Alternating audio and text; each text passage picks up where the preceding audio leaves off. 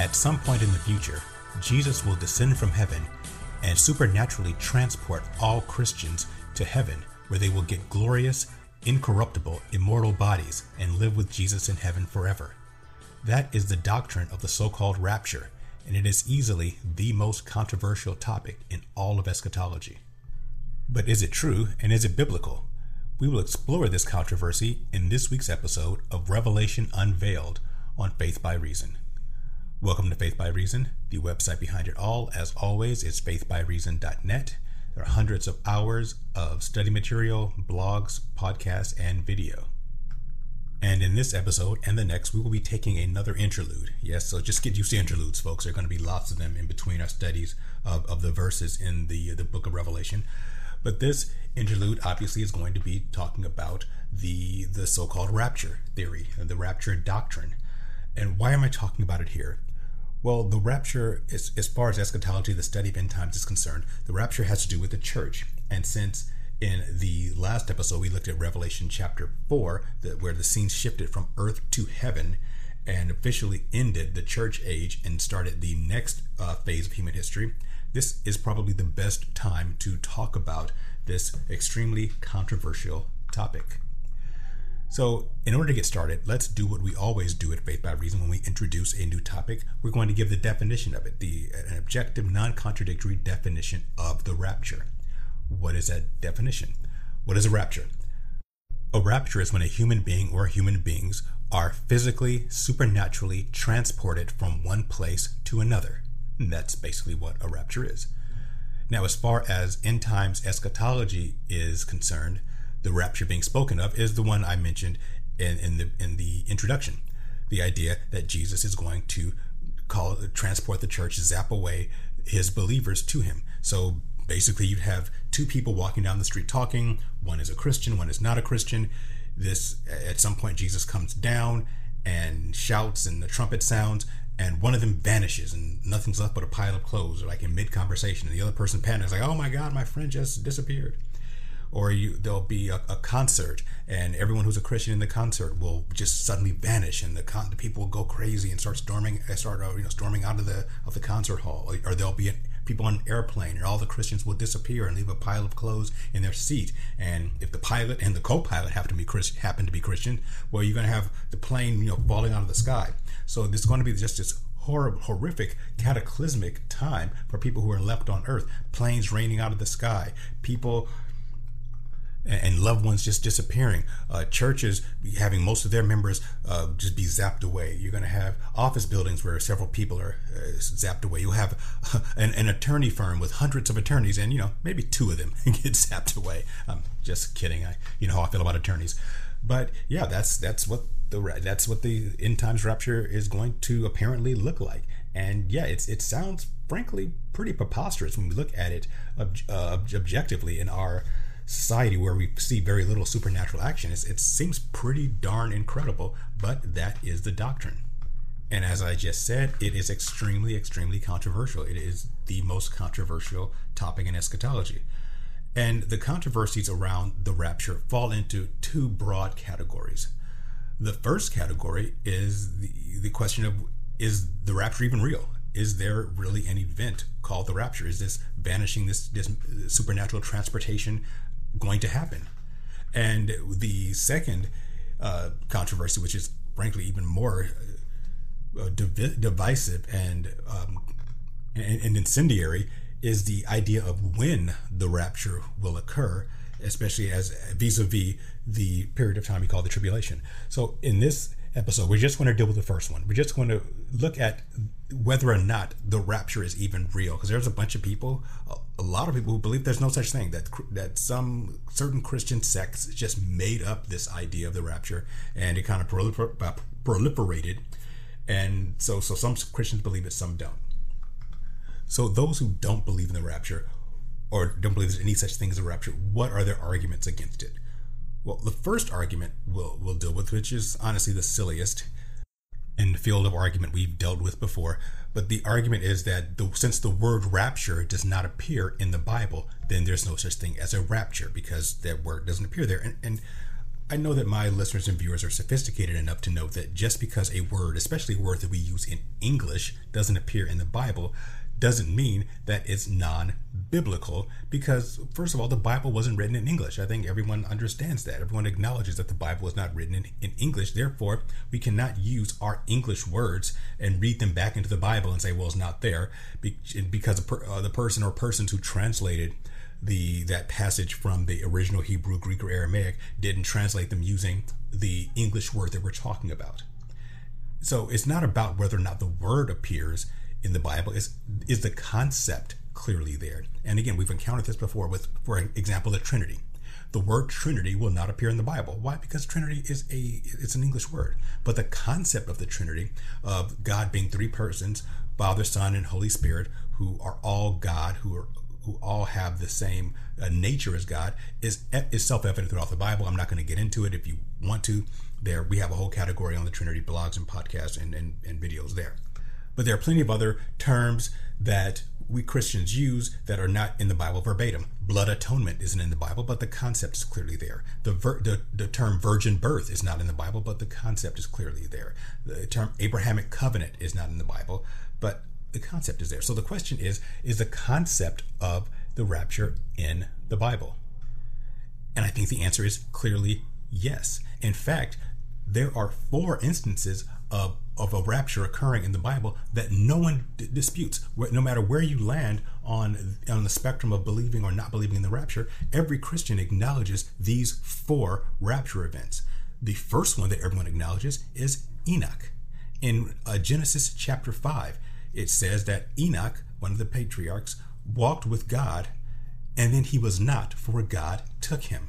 Enoch never died. Enoch was a believer, and God took him to heaven before his birth. He was physically, supernaturally transported from earth to heaven. That is a rapture, folks, and I've never heard anyone argue and say, "Oh no, Enoch wasn't really taken." So everyone agrees with that. The next is Elijah. In the book of Kings, Elijah was transported to heaven in a fiery chariot. Elijah never died. He was supernaturally transported. I think we could all agree that a fiery chariot that takes you to heaven would be a supernatural transport. So Elijah was taken from earth to heaven supernaturally and bodily, physically. That, folks, is a rapture, and I've never heard anyone argue against the idea that Elijah was taken to heaven. The third is Jesus. In the book of Acts, in the first couple chapters of Acts, Jesus ascends to heaven. He physically, bodily, supernaturally goes from earth to heaven, and I've never heard any Christian argue against the fact that Jesus ascended to heaven. If you don't believe that Jesus ascended to heaven, then maybe you should reconsider whether or not you want to be a Christian. Maybe Christianity is not for you. But again, that's a rapture. And then the fourth is Philip, the disciple Philip, in the book of Acts. I'll put the exact chapter and verse in the show notes. Philip goes to witness to an Ethiopian eunuch who's reading Isaiah, and then after he finishes witnessing to the eunuch and baptizes him, Philip disappears. He reappears back near his home in Israel. That's a rapture. Philip was physically, bodily, supernaturally transported from one place to another. In his case, he didn't go to heaven. He went from one part of the Middle East to another. But again, that's under the definition of a rapture. So, is the concept of a rapture in the Bible? Absolutely. We have 4, again, that no one disputes. Even if you don't believe in the end times rapture, you have to admit that a rapture occurred, that these occurrences have happened before in the Bible. And as far as the end times rapture, a rapture that will occur after those 4, well, there are a couple of places where the Bible clearly talks about a rapture that's going to happen, again, after the ones I just mentioned. One place is 1 Corinthians chapter 15, verse 51. Behold, I tell you a mystery. We shall not all sleep or die, but we shall all be changed in the moment, in the twinkling of an eye, at the last trumpet. For the trumpet will sound, and the dead will be raised incorruptible, and we shall be changed. And probably the second clearest and most famous rapture passage is 1 Thessalonians 4, starting in verse 16. For the Lord himself will descend from heaven with a shout, with the voice of the archangel, and with the trumpet of God, and the dead in Christ will rise first. Then we who are alive and remain shall be caught up together with them in the clouds to meet the Lord in the air. Thus shall we always be with the Lord. Those are raptures. Those are people living and dead, by the way. So these final raptures, not only will they be living people, but also dead people will also rise up. So yeah, again, it's incredible. It seems preposterous, but it's there in the Bible. So the concept of the rapture is clearly in the Bible multiple times. So it's there. And here is the final nail in the coffin of the people who say the rapture doesn't appear in the Bible. So not only is it conceptually in the Bible, as we just showed, the word is in the Bible in the right translation. If we go back to the verse we just looked at, the 1 Thessalonians 4:16 through 18, there is a word I just read. It says, starting in verse 17, then we who are alive and remain will be caught up together with them in the clouds to meet the Lord in the air. That word caught up is a translation of the Greek word harpazo. Harpazo in English is caught up or snatched away, forcibly taken. That's a rapture. Now, the word harpazo, when it's translated into the Latin Vulgate, which is the Bible that was used by the Catholic Church for about 1,000 years, the word harpazo is in Latin rapimir. And that is where we get the English transliteration for rapture. It's the same word. It's like saying water in English and agua in Spanish. It's the same word, just in a different language. So rapture is the same word as harpazo, which is the same word as to be caught up or snatched away. It is right there, and we take the word rapimir and we transliterate it into English into rapture. So technically the word rapture is in the Bible. So the word is there, the concept is there, and no matter how incredible the idea of the rapture sounds, it's biblical. And if you believe in the Bible, then you've got to believe in the rapture. But again, our focus is on this end time rapture, this future rapture. And the people who dispute the rapture and dispute the future rapture, they have another argument that they use, and it really has to do with when this doctrine was allegedly introduced. And the people who say there's no end times rapture, they say that it was created by a man named John Darby. Who is John Darby? John Darby is a British preacher who was around during the 1800s, the 19th century. Very famous preacher, very influential. He is very he's one of the founders of the ideas of dispensationalism and futurism. And dispensationalism is very controversial, and so is futurism. And so people who don't believe in futurism and don't believe in dispensationalism, they like to disparage John Darby. And they said that John Darby made up the idea of the rapture. And furthermore, John Darby was what is called a pre-tribulation rapture person. So he basically believes that this rapture will occur before the period of time known as the tribulation. And we'll talk about pre-tribulation, mid-tribulation, and post-tribulation rapture theories in the next episode. So because Darby believed in several controversial ideas, dispensationalism, pre-tribulation, rapture, then people who don't believe in those things, people who are who are not futurists, like preterists and allegorical folk, and folks who believe in a post-tribulation or a mid-tribulation rapture, they all gang up and disparage John Darby. And they said that he made up the idea that Jesus will return for his church before the tribulation period. And one of their main arguments against Darby is they say that no one before Darby preached about the pre-tribulation rapture or any type of end times rapture, that the great church fathers like Augustine and Origen never talked about a rapture. So if this was such an important topic, why didn't the great church fathers of the first few centuries after Christ, who basically set our creeds for us and who came up with the foundational doctrines that the church uses to this day, if the rapture was such an important event in our great blessed hope, why didn't they teach it? So there are a couple of serious problems with the whole Darby invented the rapture idea. The first and most obvious is that Darby was clearly not the first person to talk about the end times rapture. You could actually argue that the first person to talk about it was the Apostle Paul, or you could argue even further that the first person to talk about it was Jesus in Matthew chapter 24, which we'll probably talk about down the road a bit.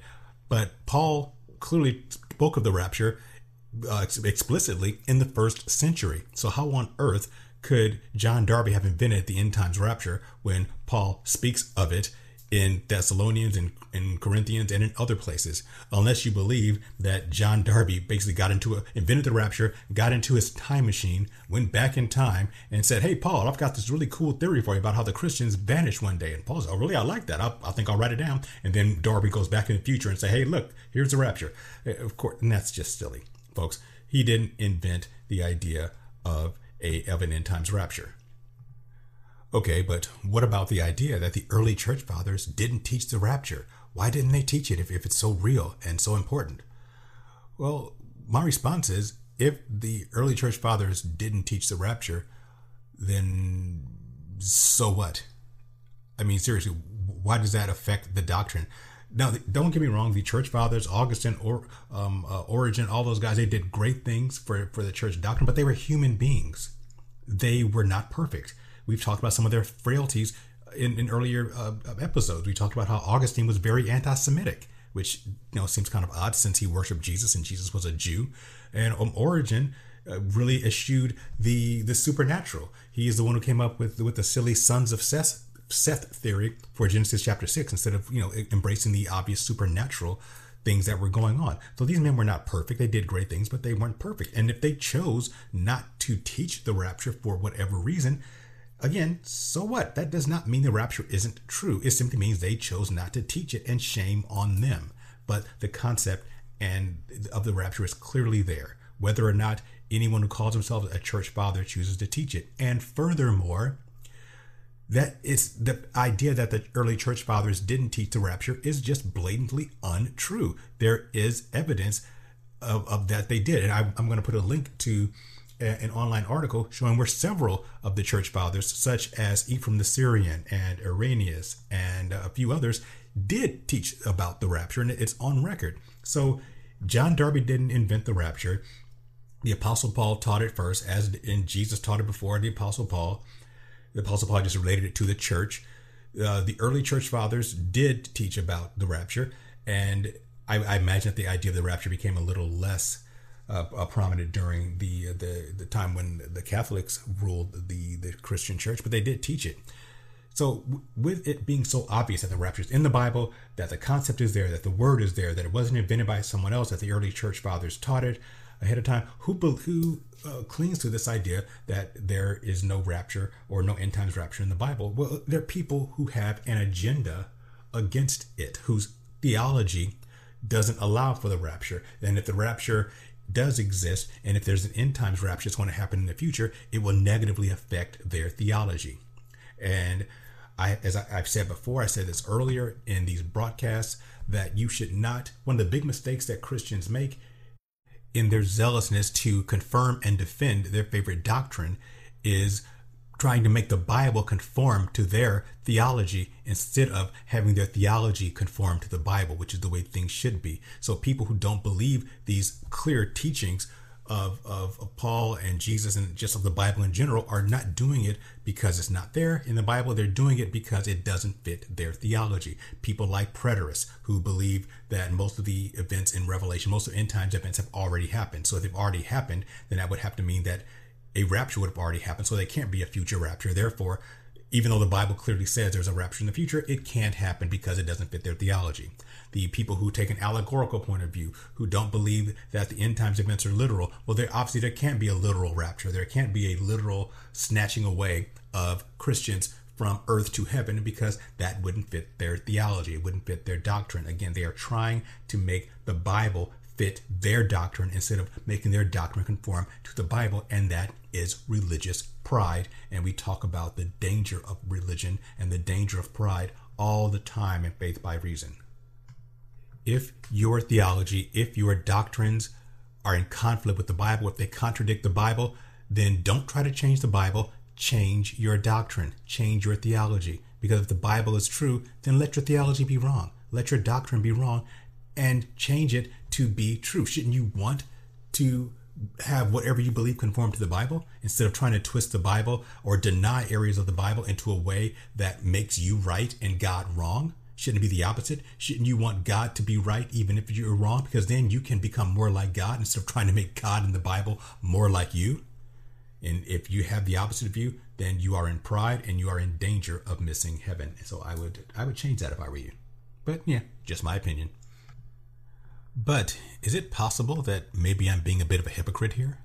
I mean, isn't it possible that I'm doing the same thing I'm accusing the rapture deniers of doing, namely promoting my own view of this topic at the exclusion of others?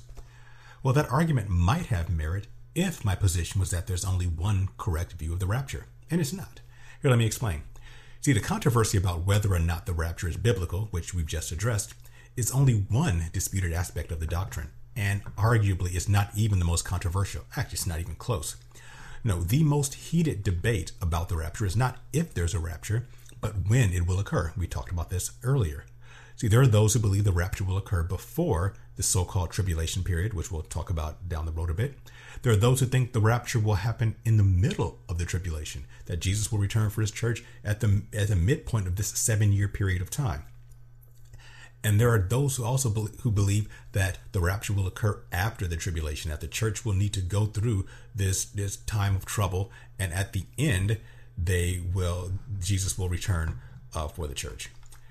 And this is hotly disputed. I mean, you will find groups of Christians in churches and all over the web getting into seriously vicious debates with each other about when the rapture occurs, and if you disagree with them, be it a pre, mid, or post-trib, they will literally assault you with scriptures, and they will get into personal insults, and it gets really down and dirty. You have people who, again, are supposed to be Christians, who are supposed to have the love of Jesus for each other, whom Jesus commanded, hey, by this will men know you're my disciples, if you have love one for another. And if you went into some of these organizations, into these chat rooms, and if you don't believe me, just go to any website that takes a position on the timing of the rapture, be it pre, mid, or post-trib, and just read the comments.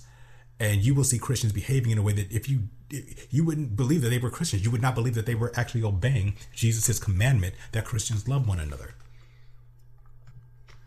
So the question is, who's right and who's wrong? Well, the answer is all of them. Whether you're pre, mid, or post-tribulation, you are right and you are wrong.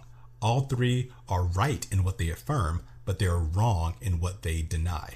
And there is a resolution to the idea of when the rapture occurs, and that resolution is to do what I just said a few minutes ago. Make the Bible right, even if it means your doctrine is wrong. What do I specifically mean by that? Well, you're going to have to wait until the next episode, because in the next episode, we're going to wrap up our look at the rapture by, again, looking at the timing of the rapture, and I will give you a resolution that actually satisfies the criteria that I set forth, one that makes the Bible correct. Not only does it make the Bible correct and makes God right, it is a resolution that will bring harmony to all three of these positions. And it should be embraced, however, it's not. I will guarantee you will not like my resolution. No matter which side you take, pre, mid, or post-tribulation, I guarantee you I'm going to make you very upset with the way I resolve it. So if you haven't been offended yet by Faith by Reason, I promise you the next episode, if you're into eschatology, if you're into the rapture and you have one of these positions, I promise you that you are going to be angry with me and upset with me for the wrong reasons. And I can't wait to get into this, because this is one of my favorite topics to talk about, because you all know how much I love controversy and being provocative. All right, so let's wrap this up. Thank you for listening and for watching. I appreciate it. Please subscribe to Faith by Reason on the YouTube channel here by hitting that subscribe button and hitting the like button and hitting the notification bell so you can get these notified when the new videos are up. You can also subscribe on faithbyreason.net by putting your email into that right navigation area, and you will also get alerted. And I will talk to you again next week when we explore the three main views about the timing of the rapture, and I will give you the only resolution that makes the Bible correct. And here's one little preview. You already agree with what the resolution is. I promise you, when I give you the resolution, I give you examples, you're going to already agree that the doctrine behind my resolution is already biblical, and you already follow it, but you just don't want to follow it as it deals with the rapture. All right, next time.